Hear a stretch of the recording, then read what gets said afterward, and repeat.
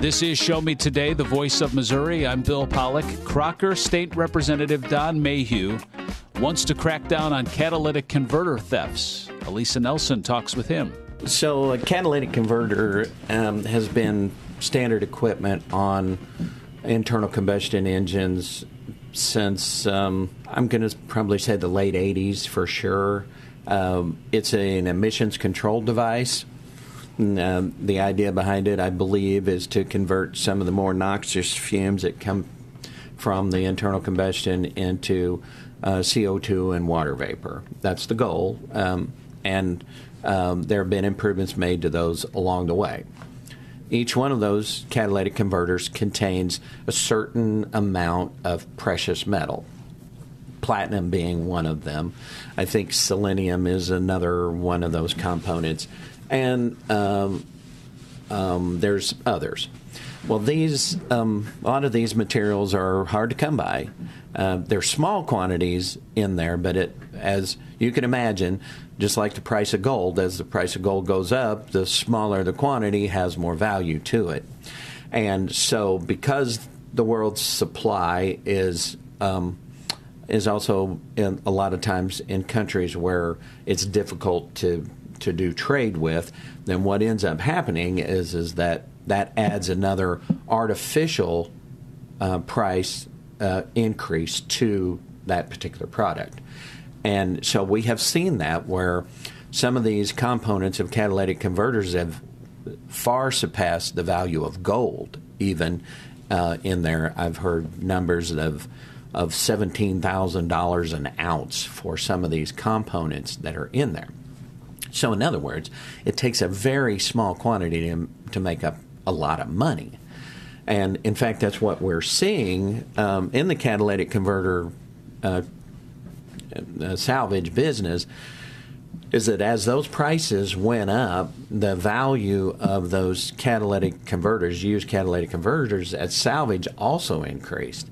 And so the typical catalytic converter perhaps 5 or 6 years ago may have been worth $15 or $20 at salvage. A lot of those particular catalytic converters had increased in value to $100 at salvage. Or in some cases, I think there's a particular brand of pickup that has 2 catalytic converters on it, and if you take those 2 catalytic converters, it was $900 at salvage. So you cut those catalytic converters off and you take that in, and the salvage value was $900. Well, now you can imagine that with values like that you're going to attract a lot of illegal activity, one form or another, usually around the actual theft of the catalytic converter off of a parked vehicle. So there, anecdotally, in my district, there were 2 older ladies who lived in the more rural areas of my county that had their catalytic converters stolen. And normally that is because of the value of it, it comes below petty theft because it's the value of the catalytic converter as sold.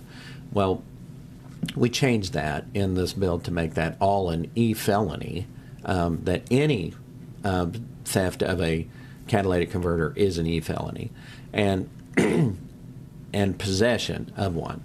Well, so why would we want to do that? Well, once again, the theft of the catalytic converter becomes a petty theft situation. And these 2 ladies have automobiles that are 10, 15 years old.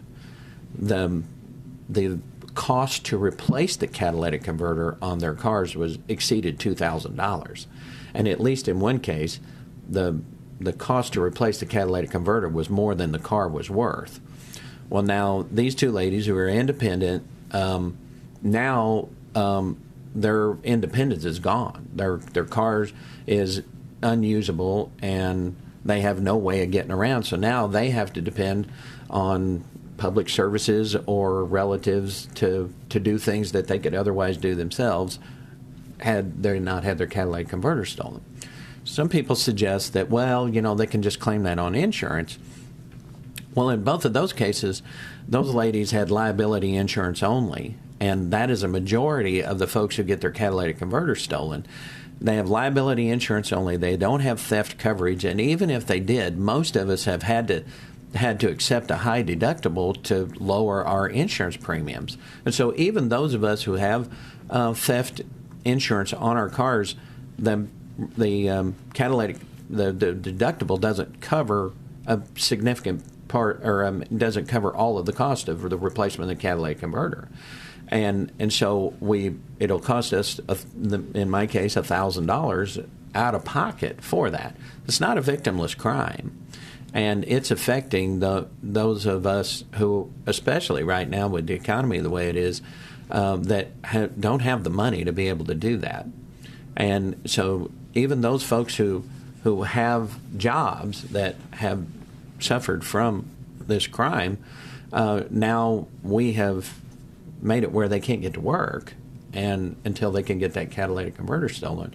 Well, if you can imagine, if your rent right now has gone up to $1,800 a month, that's not unusual even in my area, then you're choosing between paying the rent and putting a catalytic converter on your car. They're left with the devil's choice.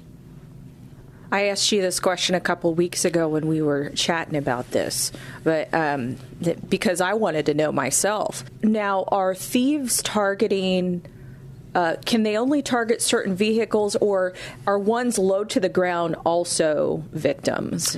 So as it turns out, as weird as it may sound, that two of the vehicles that are the highest targets for this, I've been told and have read actually, there's a there's a model of Toyota, I believe the Celica, but also the Honda Accord.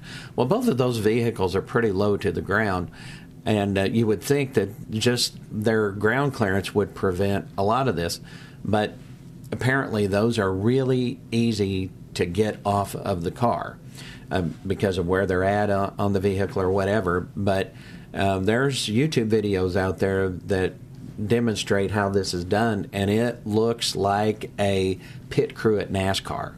I mean, they are so efficient with this. The floor jack goes under the car goes up in a couple of seconds, and the other person slides underneath. The catalytic converter's out in less than 30 seconds, and they are gone in just a couple of minutes. And so that's a fairly high rate of return on something you don't have to pay for. And so with that metals price, when it goes up, you see the number of thefts go up, and when it goes down, then it goes down. It's interesting to note, and some of the testimony came out, that we have seen a decline in certain counties of reports of catalytic converter thefts, and the drop almost mirrors exactly the value of palladium on the open market. So the thefts went down 37%, but also the value of palladium or selenium, one of those, also went down about that same amount. So once again, it's, as the value decreases, there's less reason why someone's going to steal that catalytic converter. Okay, so you talked about how your bill would change this from petty theft to a Class E felony. Mm-hmm. Is that felony for the thief? Is it for the, let's say, the metal recycling yard who takes and buys the device from the thief? Is it both? And then talk about the reporting that would also be involved in this bill. So on the illegal possession part, we had changed the law to require it to be an e-felony. It really didn't affect the number of catalytic converters that got stolen. And so the theory then is that, well, somebody's buying them, correct? And there really wasn't a penalty for noncompliance with the law as written. So we made that an e-felony also, and then we also included possession of a catalytic converter that you don't have any documentation to prove that it's yours. That is similar to the Georgia bill, and also a request from the industry to be included in any legislation was that an individual who's in possession of a catalytic converter needs to have some proof that they actually are the owner of that catalytic converter. So otherwise, it is a crime to possess one. So what does that do for us?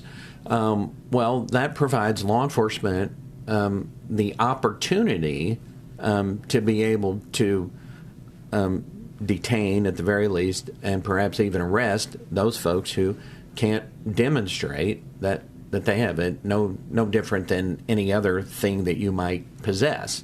Certainly in an area where there's a high incidence of catalytic converter thefts, for instance. And on the reporting requirements, the only additional thing that the salvager has to collect from someone who is selling them a catalytic converter, the only additional thing they have to do is report the number of catalytic converters and this other information that they are already required by law to collect to a state agency, in this case, the Department of Revenue. State Representative Don Mayhew talking about his bill to deal with catalytic converters.